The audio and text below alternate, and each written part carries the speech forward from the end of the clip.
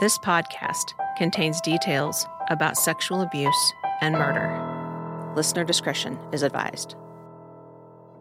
In the last episode, we discussed the shocking events that led to Jack Walls finally being arrested.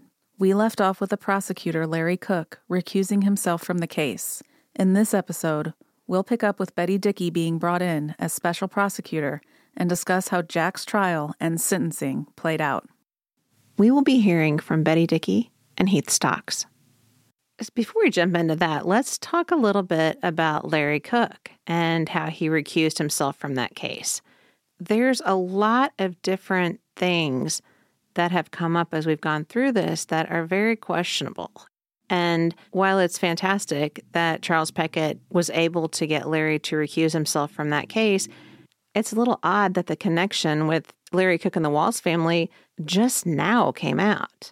I would say so because, Jack was on trial back in 1993 with the Hogans, like we've talked about so many times, and Larry was the prosecutor in that case. And Larry was a prosecutor in Heath's case. And as we talked to Mac and Lance, we see the difficulties that they faced in that case with Larry. One thing that stands out in my mind while we're talking about this is mentioning the Hogans.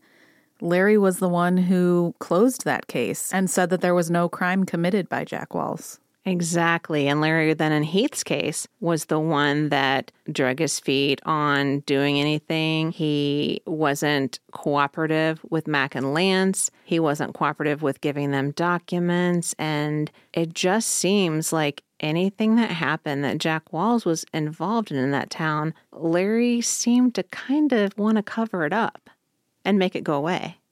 It definitely seems that way. When Larry was a prosecutor on the case, when Peckett came to town, and he had told Peckett he didn't want to charge Jack with the rape of Heath because Heath would steal the spotlight, it also kind of makes you wonder, too, because if Jack would have been charged with the rape of Heath, that would have opened him up to being questioned about the night of the murders. So by not being charged with Heath, he avoided that. Conveniently. Now you've got people from the outside, as they say, outside of Lonoke coming in. And thankfully, it was Betty Dickey. So can you tell us a little bit about what brought you to Lonoke in 97? In 97, I had been elected the first woman prosecuting attorney in the state with the statements of it's no job for a woman, and truly it's not a good job for a woman or a man because it can be so stressful. The prosecutor coordinator's office, it's a state office, called me and asked me if I would be the special prosecutor because the Lonoke prosecuting attorney did not or would not handle that prosecution. While I heard rumors, I don't know what the circumstances were under which he decided to recuse. So I was not just the only woman in the state who could do it at the time as a prosecuting attorney, but I was the one that they'd called to ask to do it. So I went there sometime after the murder of the Stocks family to prosecute the crimes of sexual abuse and other crimes against Jack Walls. What was it like being brought in for a case like that? Well, it was challenging, obviously. They'd asked me if I had any qualms about it, and I had said, no, I don't know these people. I have no problem with prosecuting them. When told that a prominent family in Lonoke was involved, I said that didn't matter. I'd look at the facts and do what I felt appropriate. Had you ever done a case with sex crimes like that before? Not like that. Didn't know of one like that.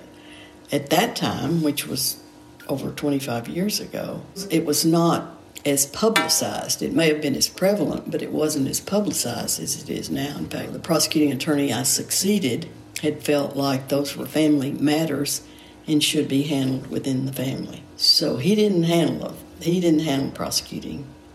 So what was the overall feeling of the town when you went there? Was there a lot of talk? What was going on? Did it feel divided at all? I didn't see that they were divided as much as I saw that the people I talked to did not want to talk about it. In many cases, they were scared, and I saw more of that at the conclusion of the trial, how frightened men had been over the power of Jack Walls.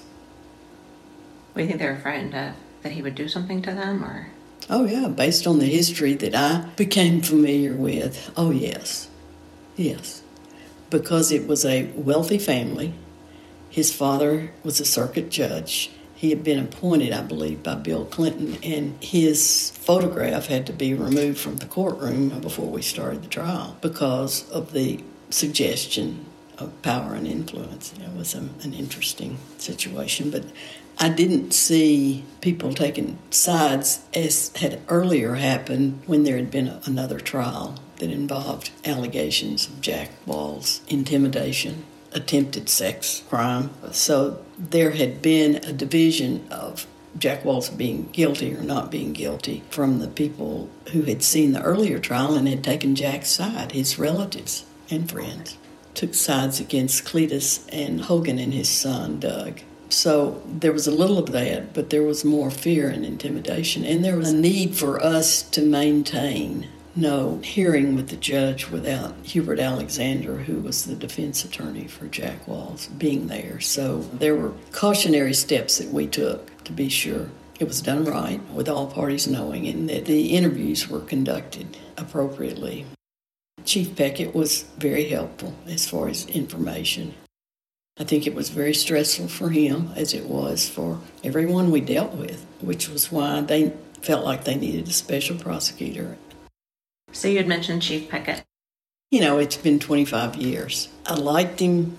I think he worked hard. He was overwhelmed, I think, as we all were, as we questioned witnesses and saw the magnitude of the problem and the charges. So I don't have any specific feelings other than positive ones.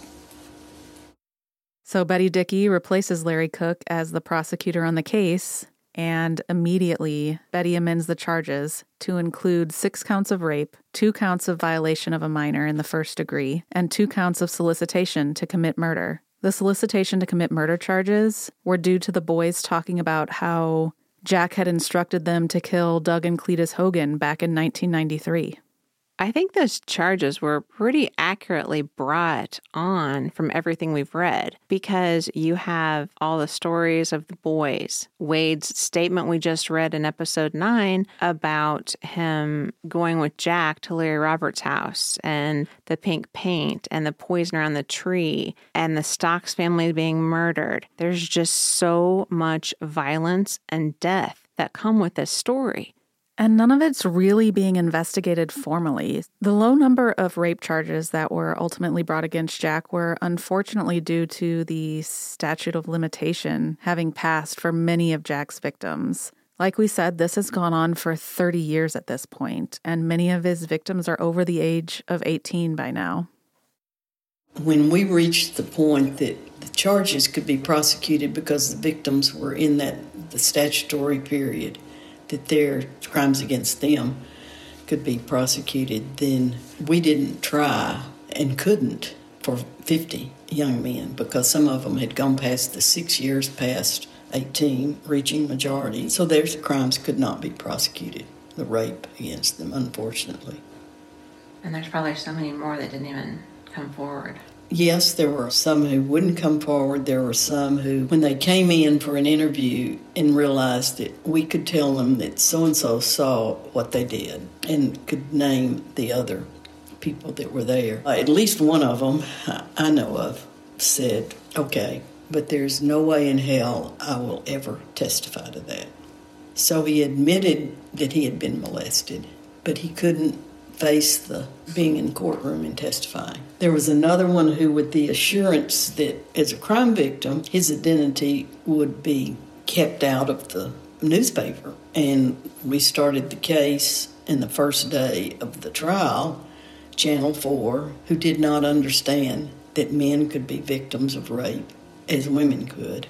And on their 5 o'clock broadcast announced his last name. And so we were scrambling to stop that, warning them that they would be excluded from the courtroom and that they faced punishment for revealing the name. So they stopped it by the 6 o'clock broadcast. But there were so many things that we had to cover besides getting the victims emotionally ready for trial. So in many ways, like a chess game, when national news stories wanted to come interview us, and we were saying no. Wade came in and said, you talk about it to them or I will. And because Wade was so fragile because of what his uncle had done to him for years and years, and we were trying to save him. So we said, okay, we'll talk to him. This is not something, as I've said to you before, I ever wanted to do, because each time we have to relive it, it creates all kinds of emotional, mental, physical problems for us. Not just me, but everybody involved. Jack's bond is set at $1 million, which he is unable to post. And during that time, it was kind of fascinating to hear the take on what was going on around that town. Because once Jack was arrested, it's been rumored that Judge Walls was burning a lot of stuff on his property at this time. And multiple people have said that they saw Pam driving carloads of things away, packing them up, driving them away. And it makes you wonder why. What was she taking? What were they burning? I would assume lots of evidence. And that goes along then with what Charles Peckett said about evidence being destroyed. And you have the two people that are closest to Jack in his life, and they're apparently looking out for him. Thankfully, Charles Peckett was still able to find a lot of things like the wig and the books, but it really makes you wonder, what did they burn? Like, what else could there have been? What did they get rid of, and what did Pam help hide? He must have really done a number on her to make her think that she needed to hide evidence and take stuff away. Well, we talked in the last episode about what he could have potentially said to her that made her change her mind and stay with him. And obviously, whatever he said was pretty powerful.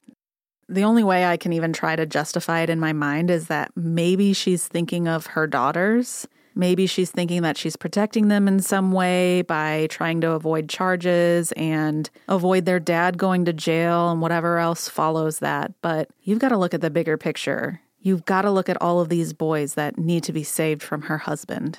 But instead, she's just enabling him still. And I immediately think of Kip when he talked about the trauma bond. And it makes you wonder what level of control Jack had over her. Like, what had he done to make a woman that is a mother cover up her husband's decades of sexual abuse and not help these boys? And she's stood by his side time after time through all of the allegations that have come up as far back as the Hogan trial, probably before that. Jack gets legal representation and hires Hubert Alexander, who is a local attorney. And it's been said that Jack ended up cashing in his retirement from Remington in the amount of $500,000 and paying that to Hubert Alexander. Hubert, who said Jack paid him $500,000, he told me $500,000 of his Remington retirement money to represent him. Well, Hubert had a reason to get him to plea. His family didn't want to testify, didn't come to the penalty phase, didn't come. They wanted him to go ahead and not bring them in. So it really makes you wonder, where'd that money go?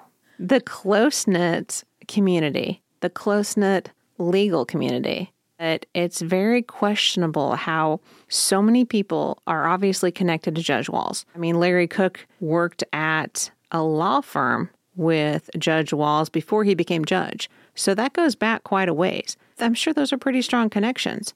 I don't know. It's just kind of weird to have $500,000 being paid to an attorney for these charges. A lawyer from that area is not going to charge $500,000, especially to Judge Walls' son. I feel like they'd probably cut him a deal. That's a really good point. And like you said, it really does make you wonder because we've talked about so many other things that don't seem quite right. Add this one to the list for sure. This is just becoming like a grab bag of things. Just put your hand in and pull out one, and it's another thing that doesn't make sense. When we started filing charges, Jack Walls started transferring property, I guess in contemplation of either having free legal representation throughout trials and appeals. And so we started subpoenaing records that showed the transfer of property and subpoenaing his wife, Pam Walls, to come to court to explain what was going on. So that helped Hubert Alexander, I believe, get Jack to plead guilty so that we went straight to the hearing. We stopped the trial because he pled guilty. We went immediately to the testimony before the judge to decide on the sentence. We went to the sentencing phase of the hearing. I'm sorry, it's just... These are not things I want to remember. These are things that I can't forget. Anyway, so we were in the sentencing phase, which made the penalty phase not necessary. So did anything ever come of his transfers of property and stuff? Well, there was no need to show those actions. Once we were going to subpoena witnesses that would have to testify, they decided not to have a full-blown trial. They didn't want to hear all the testimony from the boys. They didn't want to bring his family into it. In fact, in the trial itself, no one came except Jack Walls because his father didn't come, his wife was not there, and, of course, none of his 3 daughters. So we were in the sentencing phase. He refused at first to plead guilty. He would plead guilty during the different phases we went through. He would plead guilty to all rapes except that by Heath Stocks until they both took polygraph. Jack thinking because he had taught his little scouts how you can lie and the polygraph won't pick it up. He thought he could, and so he submitted to a polygraph, and when the polygraph showed that Heath was telling the truth and that Jack wasn't, then he pled to Heath's rape. So, like I said, it's like a chess game. You asked me when was the first time I met Jack. Mm-hmm. I never met Jack. Oh, you never met Jack? No, okay. Never questioned him. In the courtroom, I think the first day we entered, I saw he turned to me and he started grinning. And it made me physically ill to have to even look at him. Knowing, because at this point I'd done all the interviews and talked to a lot of his victims. So, no, I didn't meet him. I didn't talk to him. I have written letters about him, but no, I don't have any personal contact with him. Did Judge Walls ever contact you? No. We executed search warrants on Judge Walls' home to get weapons, and there were a lot of them. On Jack Walls' home, on, I think, an apartment or something that he owned in Little Rock, and maybe at Remington where he worked. But I never met Judge Walls either because the court allowed us to have those search warrants executed. Was that surprising to you that there were so many guns? No, I never thought about that. I knew that Jack had weapons, that he taught them how to shoot, that he had lots of ammunition in his house from the things we found. But I didn't focus on the fact that Judge Walls had guns or weapons or rifles or shotguns or whatever. Do you think there were any conflicts of interest going on during that time? Well, I think the defense attorney had a conflict of interest in the murder trial before Jack Walls. In the Heath Stocks murder trial, he let his familiarity with the people in town, which I didn't have. I could more easily say, I don't know you, so I don't have a problem with prosecuting you or you. And the defense attorney, was a townsperson. But Jack could turn on him and twist the truth and look you in the eye and tell you he was telling the truth and they were lying about him. And these gullible, naive, innocent church people would believe him until it got to be so overwhelming that the story was out. So, yeah, there were conflicts of interest within the legal community. So the conflict of interest in the murder trial then, for the defense attorney, what was that conflict? He either didn't investigate it because he took Jack's word for it. They never were able to establish a motive for what Heath did. Heath wouldn't talk to him. They didn't look anywhere else. They didn't talk to any other boys and say, what's going on with Heath? I don't know. I don't know what they were. I just can tell you they didn't do their duty. And yeah, I did my duty. I mean, I wasn't as well qualified. I didn't have as much experience with prosecution. But I had no problem with doing what's right or wrong, no matter who you are. That's why Jack got away with it for so long, because he's from a wealthy family, a prominent family. And there's so many of them that I know there are judges, other judges, and his aunt was a federal judge. And that's overwhelming to somebody that's a blue-collar worker. I didn't know that about the aunt. That's interesting. Well, there are more. I mean, the person, the family didn't show up, but a cousin who's Walls, his first name is Walls, is an attorney who represented Jack in the penalty phase. There are so many of them that I know, and the aunt, who was a state Supreme Court judge and a federal judge. She's deceased now. But yeah, there were way more than just Judge Walls that would make somebody who didn't know, and if you didn't know, Jack could tell you, hey, you think I can't get you? Who's going to believe you against me? So many of the little boys' stories were, well, they wouldn't talk or they would deny, and they would say, well, so-and-so, I told you, so-and-so saw you do it, and so-and-so said you were there and that you did this with Jack, and then they finally just exploded.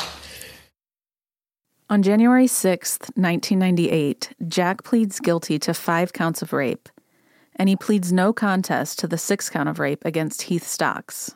Because of this, he avoids being investigated in relation to the Stocks family murders. The other charges that had been brought against him, the violation of a minor in the first degree and the solicitation to commit murder charges, were eventually dropped in the plea deal.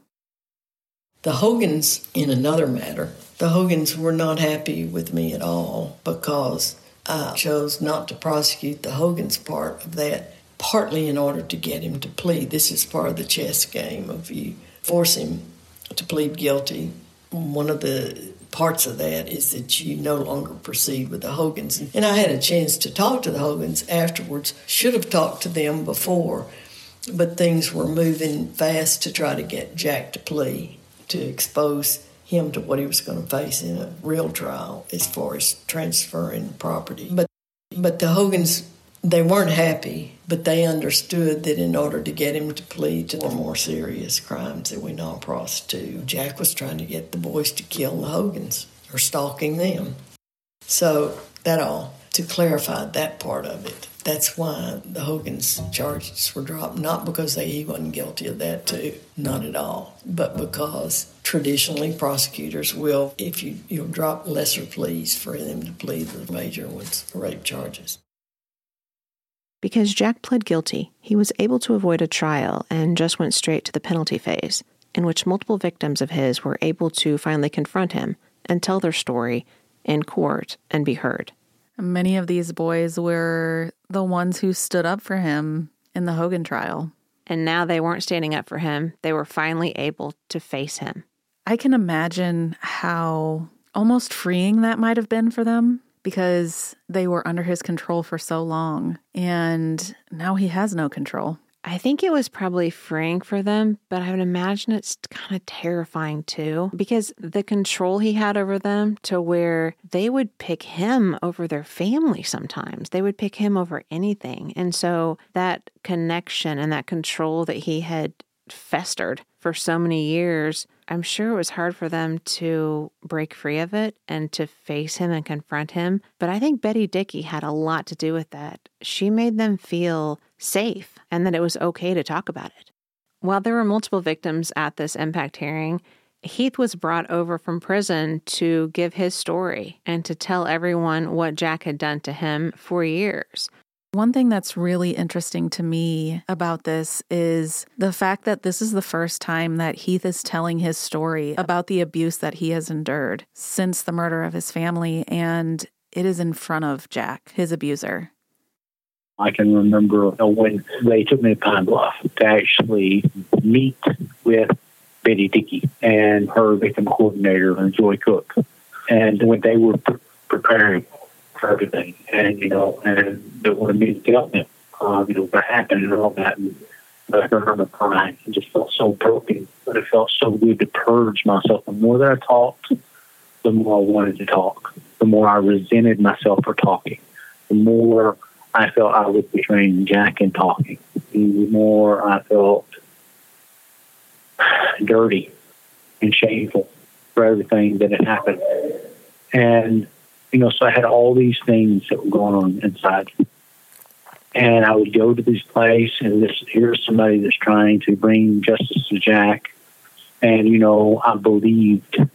I trusted in Joy Cook and Betty Dickey. I saw that they were going to do something. That this was going to be different. And you could tell there was a sense of integrity and of duty to the truth and justice in them that made me believe. And I can remember them talking to me and also telling me and trying to prepare me. So look, when we have this victim, impact hearing, or when they're preparing for trial, they said, look, if you get on the stand, they're going to attack you. They're going to attack you, and they're going to do everything they can to make you blow up in anger. And don't allow them to do that to you and take away from what you have to say and what you have to share. Well, if you look at a lot of cases, defense attorneys do try to ask questions that can confuse the victim and make them say conflicting things, or if you get them emotional and get them to blow up, then they make the argument that you are imbalanced and that, it removes some of the credibility of what you're saying. And so for me, I'm in prison. And so they wanted me and what I had to say about what happened to me to be credible. And I think that they knew that Jack's attorneys could attack me in a way that they wouldn't dare do the other kids because I was in prison. In a lot of ways, they saw me as the same as Jack because I was a perpetrator, a violator of the law. And that became very evident when I did have to go back for the guilty plea and all that. I think that the little boy in me that had been victimized was very happy to have an advocate, someone that actually cared and listened. The adult me was grateful that they were willing to listen to me because I was in prison and to even give me a voice because a lot of people didn't. I heard over and over and over, it doesn't matter what happened to him. It doesn't change the fact of what happened, why he's there. It doesn't matter. I had heard my whole entire life, it doesn't matter. What my dad did to me, it doesn't matter. That's Joe. What Jack did to me, doesn't matter. You're in prison. And for me, I knew why everything had happened. And, I had this sense of hope that finally everybody else was going to learn why this happened, what really happened, who was involved, whose idea this was, what was the motive behind this, and it wasn't some robbery gone wrong. And they were outsiders. And I had been raised in a small town, and Jack had reinforced in every one of us the fact that what his father said went. And if his father told the prosecutor not to do this or do that, that's exactly what they were going to do. And, when we saw that whole thing in Colby play out and all that, he said, look, he's going to do what he's told to do. And then we see the case get thrown out. And then when Larry Cook dismisses the charges and saying that there's nothing there, no violation of the law, even though he gave kids alcohol, and went back to jail to go testify because I'm a state prisoner. I had to go to the county jail to stay there to go to the courthouse and testify. And so they brought me up there the day before, and I stayed the night in a cell with the trustees that they had at the county jail that came out and worked different things. And so it was hard, and I can remember Miss Dickey and Miss Court, they told me, said, look, when you go in, don't even look at him, don't even look over there. And it was different. Everything was different because when I went through my whole ordeal before I came to prison, being there, and I looked around, you could see the hatred. You could see the animosity towards me. And, I remember seeing people that knew in school. I knew people there that, I grew up in this town. I knew these people and, hearing all these things and, seeing the way people, were. And then to go back in this whole, it just seemed like people looking at me differently. I can remember being escorted to a little side room, and there was a state police officer that was in there with me, and I can remember him making some little comment about, how you been doing? And I was telling him about prison. He said, well, maybe you can become a 1B or be a trustee someday or something, and of course I had life without. And, the officer didn't realize you can't do that. You got life without. That's not even an option for somebody with life without. And so, finally I get to go into court. And when I go into court, of course, I've got shackles, I've got handcuffs. I'm all chained up. There's police everywhere. The whole courthouse is full. And I'm sitting off to the side. And, they didn't leave me in there for everybody's testimony. So they brought me in right before I was called up to the stand. And, of course, it's Mr. Hanshaw, Judge Hanshaw. And, of course, when I'm called, I get up there and I can't help but glance over there. And I see Jack. Just made my stomach clench up. And I can remember, Mr. Hanshaw, asking me questions and saying, don't speak unless spoken to. And so, first, Miss Dickey, Miss Betty Dickey, Joy Cook, they started asking me questions. So I answered. And later on, they told me people that were in the room said that during my testimony, Jack actually started crying. So I'm not sure if it was the overwhelming guilt of everything that he had done, or the realization of all the pain that he had caused, or the way that I was talking about it, or maybe the violation of this fictitious world that he lived in where, I was one of his sons, that he had, several of us victims that he considered his sons. And, of course, we went through the most victimization, most heinous abuses, but, it's chosen. And it was relieving because I can remember looking out and Kelly Cunningham, who was my girlfriend in college, she sat out in the crowd. She was there for me, supporting me. I can remember seeing her out there. It was a friendly face. It was a face that had love in it. Every now and then I'd look up and I'd meet her eyes. I can remember, feeling supported and, family being there and people there and then, listening. And then when I got through and talking about, what happened, everything about Jack and what happened, then it was the defense's turn. And I never forget because, the first thing I did was remember what Miss Dickey told me. She said, they're going to come at you. And so I took a deep breath, pushed it down deep, and almost automatically out the gate, it was, how long have you been a homosexual? I found out later on, no other victim that got on the stand was asked this question specifically. And it was meant to make me pissed, make me angry, and make me go on the attack. And I said, I'm not. I think it was also them trying to minimize what Jack had done to me, because later on they had a expert witness that they had get on the stand who used a study that was over a small portion of male victims, saying that there was no long-term lasting effects of sexual abuse, and which was strange because the very doctor that they used, Mr. Moneypenny, was actually the psychologist at the prison that I was at. So when I went to Cummins, Mr. Moneypenny was the psychologist there. So needless to say,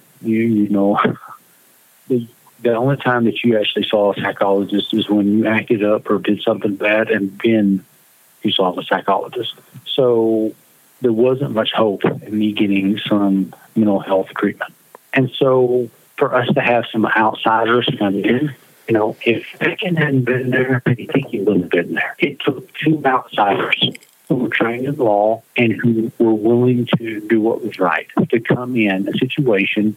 They weren't elected as the prosecutor, or she wasn't elected as a prosecutor in Lonoke County. She was in Lincoln County. but they specially appointed her. And so she came in with her assistants and this victim coordinator, and Joy Cook was wonderful. She didn't treat me like a prisoner. She treated me like a person, and she talked to me like a person. And it may have been the first time anybody had really done that, on that level, to make me feel comfortable about talking and sharing. I can remember crying in the office as I was talking to them about things.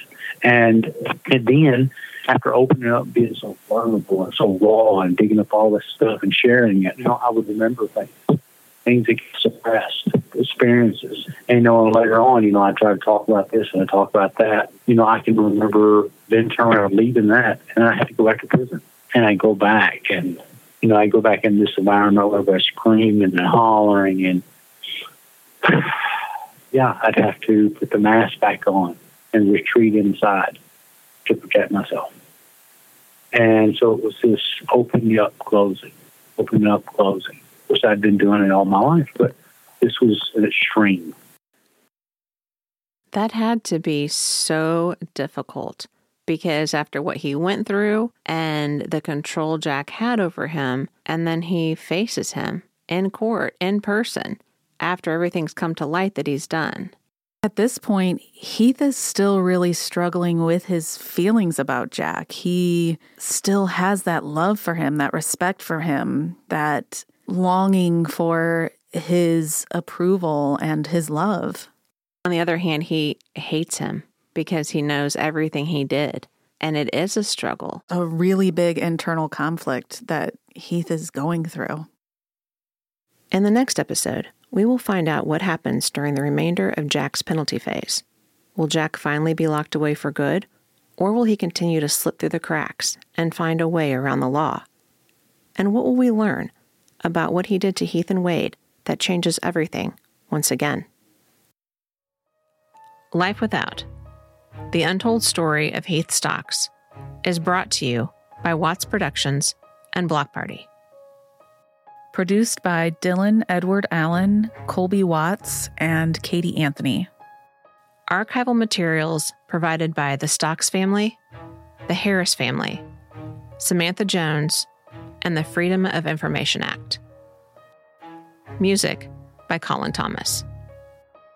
All information in this podcast is based on interviews from people close to the case, never-before-seen insider documents, legal documents, FOIA documents, victim impact statements, and sworn affidavits. All parties mentioned in this podcast are innocent until proven guilty. For more information on this podcast and Heath Stocks, visit heathstockspodcast.com. For more information about the groundbreaking Scouts film, which features Heath Stocks, visit scoutsdocumentary.com.